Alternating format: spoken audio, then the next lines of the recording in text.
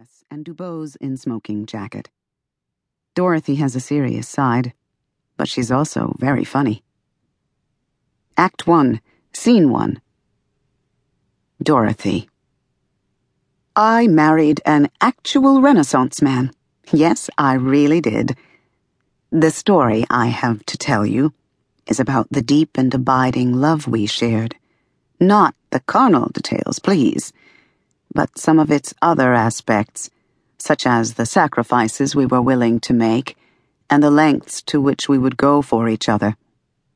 Dubose Hayward was the real and only true love of my life. It was the summer of 1921, and when we met for the first time, we were both guests at the McDowell colony in New Hampshire. Mrs. McDowell was a wonderful woman who had a very large estate, but a very small family. But she loved the arts. So every summer she invited certain writers and artists of every genre, and we packed our gear and took ourselves there to work. The minute I laid eyes on Dubose Hayward, I knew he was going to be mine. We sized each other up, and without so much as a nod, we knew our feelings were mutual. When the summer had ended, he returned to Charleston and I returned to New York. We wrote to each other each week, and sometimes more often, and saw each other when we could. Finally, after our third summer together at McDowell, we were married on September 23rd, 1923, at the little church around the corner in New York City. Dubose returned to Charleston without me, because my play Nancy Ann was about to open in New York. That set the low-country jungle drums thumping like mad. Where was his wife? And who was she, anyway? From Ohio? She writes plays? A lady in the theater? Well, I had to do the work I was being paid to do. But I knew enough about Charleston to know I'd better watch my step. So early on I adapted the zippered lip posture and took my lead from Dubose. It was his reputation we had to protect, and he was so much smarter about those things than I was. Oh, there is so much I want you to know. This was a crazy time in the world. The economy was going down, and hemlines were going up. Women were bobbing their hair, throwing away their corsets, and kicking up their heels, doing the Charleston, especially in Charleston.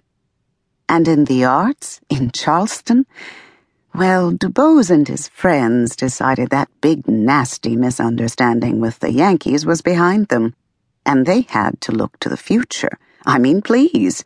Charleston was spared a visit from Sherman, but sentiment still ran so strong 60 years after the war ended.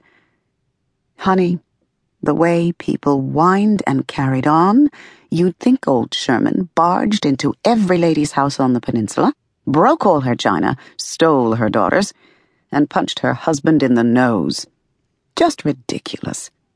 I mean, people moaned and moaned about how much better things were before. Wait, do you know the story about Oscar Wilde? No? Well, then listen to this.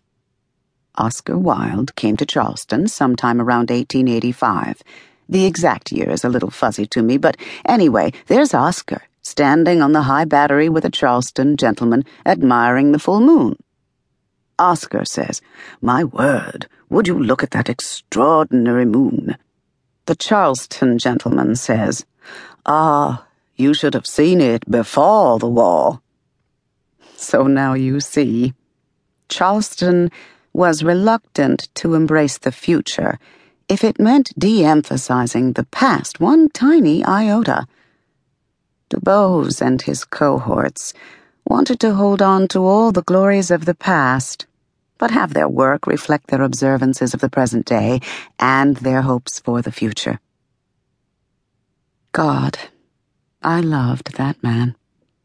We're not talking about moonlight and magnolias here.